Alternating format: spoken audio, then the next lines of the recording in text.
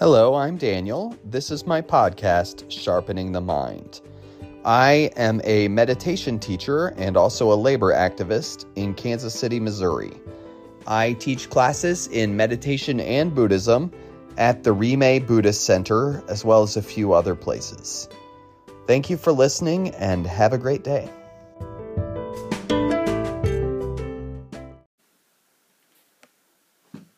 Hello, today we are going to talk about suffering, or the unsatisfying nature of existence. And this is a Buddhist teaching. It's one of the four thoughts that turn the mind toward the Dharma, or the four thoughts that change the mind. And sometimes when people hear about it, they think that Buddhism is very negative because the unsatisfying nature of things, well, that sounds really dark, that sounds really negative, that life's unsatisfying sounds really negative, but it's not negative because what we're talking about is in teaching to empower ourselves to resolve our suffering, or to at least not get so torn up by our suffering, because that's what happens, we get really torn up. So, it's with mindfulness, compassion, cultivating virtue, that's how we learn to suffer less. And that's what this is about. So, I'm going to read you a quote from The Power of Mind by Khentrul Lodro Thé, and it is this, and I quote, "So many of us avoid the most important questions in life. Because we don't investigate enough, we assume things exist exactly the way we perceive them to be. We operate under false assumptions, believing that things stay the same each moment, that a permanent, desirable solution can be created, that happiness will result from worldly pursuits. Without looking deeply into any of those underlying beliefs, we pursue them. Ask yourself, can true and lasting happiness be found here?" So that's the thing, man. We suffer a lot when events don't meet our expectations. We suffer when we don't see the world clearly. We suffer when we don't get the things we want. We suffer when we get things we don't want. Quick word about that word suffering, though. The original word that we're translating as suffering was dukkha. And dukkha has connotations of being off kilter, being out of step. It's not so much, when I hear the word suffering, I think of something like getting my fingernails pulled off or something horrifying, right? And so I'm not crazy about that translation, but when Buddhism first came to the West, that is how dukkha was translated, and people stuck with that, okay? So keep that in mind. If the word suffering is really like putting things in your head and really bothering you, well, it may not be exactly what you think. An old metaphor that was used to define suffering was an ox cart with one broken wheel. And I don't know what an ox cart is, so I like to think of a shopping cart, because we all have that experience where you go to the store and you get a cart and one of the wheels is kind of sticky, or it makes a bumping with the cart and just makes it a little bit unpleasant, but it doesn't ruin your experience so much that you turn the cart in and get another cart, but rather you think, oh, I can deal with this. And you're just going along with your cart, and once in a while, boom, boom, right? It sticks. Not all the time, just once in a while. And that is the unsatisfying nature of things. That is, there's just one irritating thing that's getting in the way, because I expect that cart to have four wheels that work fine. And life sometimes is like a shopping cart with one wheel messed up. Sometimes it's like a shopping cart with two wheels messed up. Sometimes it's like a shopping cart with no wheels, right?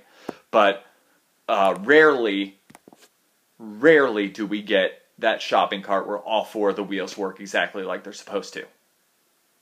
Right? Rarely. And that is sort of the connotations of what dukkha means. So when you think of suffering, if you think of like being in a pit of fire or something, that's not really what we're talking about here. We're talking about the quiet desperation of ordinary life, with which we are all familiar. Because we get things we want, and those things don't last, right? Or we get things we want, and those things do not meet the expectations that we had. So if you really want to date a person and you get a date with them and they're really dull, right? If you really want a nice car and you get the car and it does not run like you thought it would, or it doesn't make you feel, a lot of the time it's feelings. You feel like if I get this job, then I'm going to feel great and be happy. And the truth is, man, there's just new issues there. There's just new issues there. Rarely do we get a thing and it matches our expectations and we're perfectly happy. And even when that does happen, it doesn't stick with us. It doesn't last. And that's why we're talking about a sort of a greater sense of contentment that we can get to through mind training. One that's not so fleeting is what we're after. Okay? So, it is taught in Buddhism that there are 3 kinds of suffering. And those are called, number 1, the suffering of suffering. Number 2, the suffering of change.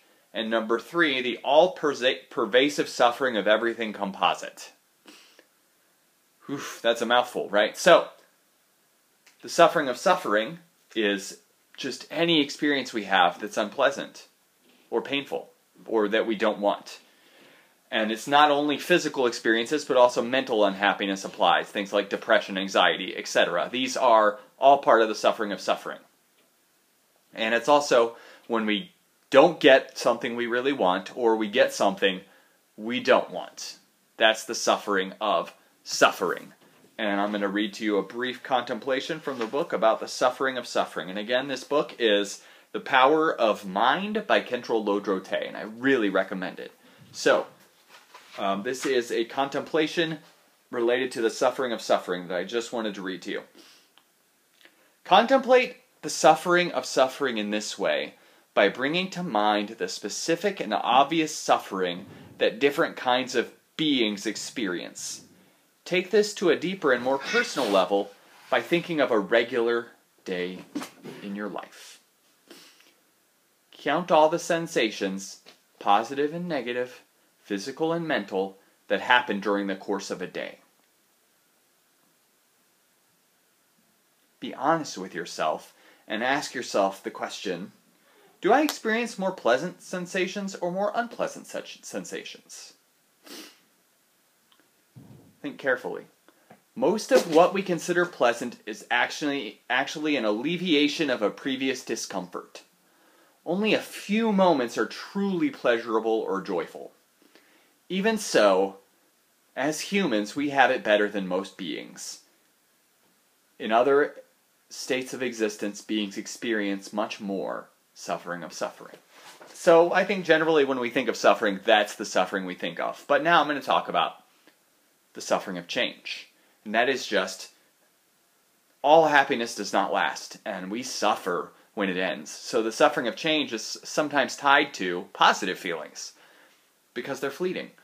We think that if we just get this or that aspect of our lives straightened out, then we can finally be happy. Because once we get that straightened out, once I get the best job or the best spouse or the best car or the best house, it's going to stay great forever.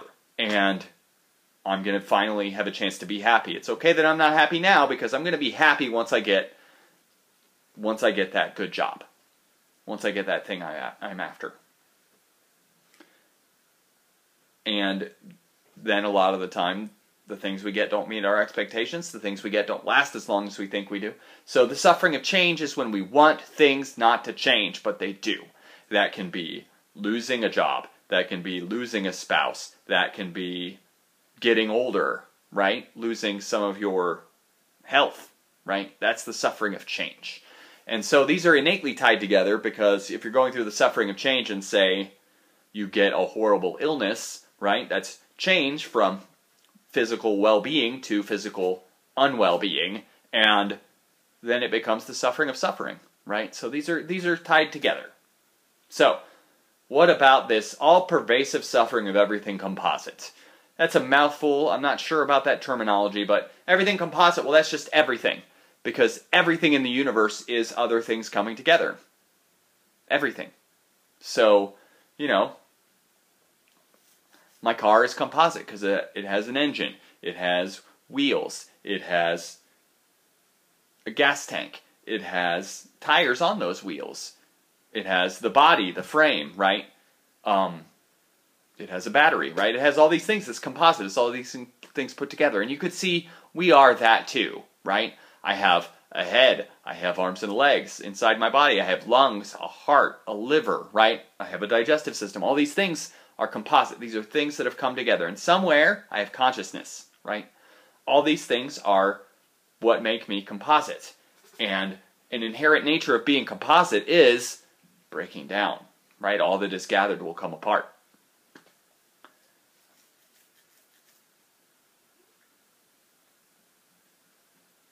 It is, he says, and I quote, not a direct sensation of pleasure or pain, but instead inherent conditions of suffering within each appearance. Because we're a composite thing, suffering is a part of our experience. And I'm going to read to you, I have contemplations. I meant to do this differently, but I have contemplations of those other two, of suffering of change, that I'll do first, and then I'll read the contemplation of suffering all pervasive, okay? So, suffering of change. Consider how you feel when you're complimented or criticized. When someone says something complimentary, we feel a moment of elation. But if a few minutes later someone puts us down, then that previous positive feeling just disappears. Short-lived, pleasurable moments feel good at the time, but they don't provide any lasting or true peace and joy in the mind. As we discovered before, they are often not even overtly pleasant, but instead merely a relief from previous discomfort. So even though the human state is called fortunate, we're not overwhelmingly happy. There's nothing in this state that we can fully place our trust in or rely upon. There is no genuine, lasting happiness found in ordinary existence. End quote. So that's why we're on this spiritual path, because the happiness we get in our day-to-day ordinary life is not lasting, and it's not what we'll expect it to be, and it's not a true joy. It's not a true joy. And here's the contemplation about the all-pervasive suffering of everything composite, okay? Here we go, and I quote, to see how everything relate to is intertwined with suffering, look at the thoughts and feelings you experience in relation to possessions. Bring to mind something specific that you own, and examine your experience with that possession from the beginning, in the middle, and at the end. We suffer if we don't have a car, but if we have one, we suffer as well. We suffer if we don't have wealth, but we suffer if we have it too. Consider how much hardship you're willing to endure to accumulate money and to protect it. Think about all the time and effort and the afflictive emotions involved in acquiring it. Then, in the middle, once you have accumulated wealth or acquired something of value, you feel anxious about how to keep it. You worry, what if I lose it? How can I protect it? This is the suffering of ownership. At the same time, there is the suffering of trying to increase wealth. Then in the end, there is suffering from the inevitable loss or decline of it. At the very least, there's suffering that comes from having to leave it all behind when we die. Compounding all of this, we may have engaged in negative actions to acquire that wealth, which will produce suffering in the future as well. Look at the dream of owning a house. How many hours do you have to work to purchase the house? Then once you own it, how much time and energy goes into maintaining it? How many expenses are associated with maintaining and repairing it? But owning a house isn't the only issue. Now you have to furnish it as well. You spent all that money on a new couch, table, and chairs. You want them to stay nice for as long as possible. How much mental space is taken up by worrying about and caring for those items? As time goes by, the house gets older, things break, and the list goes on. In other words, if we own a house, we have a house's worth of problems.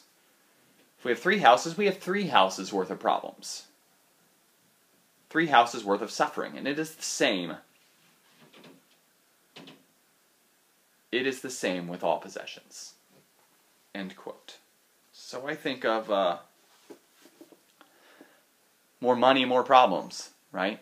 I think of, I bought a house a few years ago, and it had a whole lot of expenses that I did not know were going to come. And that, I think, happens to everyone when they buy a house, actually. Unexpected expenses, and you try to prepare yourself, and you can't. So I have house problems. No matter what, there are problems. And the question is, can we learn how to face those problems with more mindfulness, awareness, compassion, and wisdom? And I believe we can. And so I'm going to read one more quote from Khentrul Lodrö.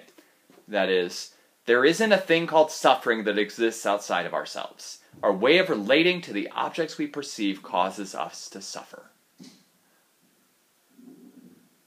That's the truth. So I've heard it said, like, pain is inevitable, but suffering is optional. Suffering, how we relate to the vagaries of life, does not serve us. So we want to learn how to relate to the vagaries of life differently. So that's it for today. Thank you for taking the time to listen to me, and have a good day.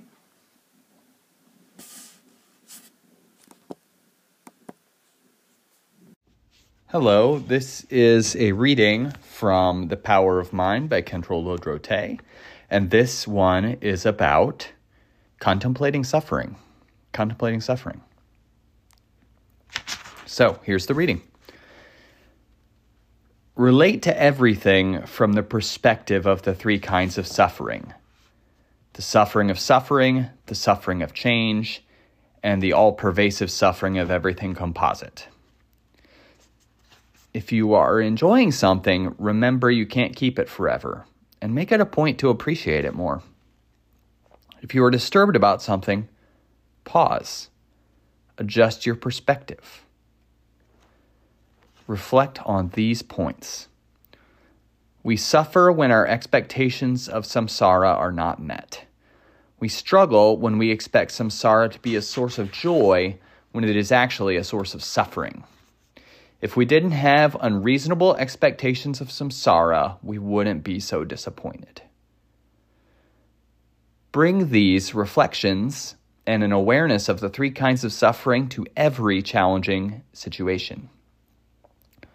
You can also increase your acceptance of suffering by comparing your suffering to that of other living beings. Considering the experiences of those in the less fortunate realms may not end suffering, but it can help put your situation into perspective. Compare the weight of all phenomena in the universe, beginningless and endless cycles of existence, to this one single moment. Ask yourself, when I die, will my reaction to this situation have been worthwhile? Or will it have created more suffering in the present and causes for future suffering? Use whatever understanding of suffering you have to talk yourself out of a negative reaction in the moments. So that was the reading about contemplating suffering. Thank you for taking the time to listen to me, and have a good day.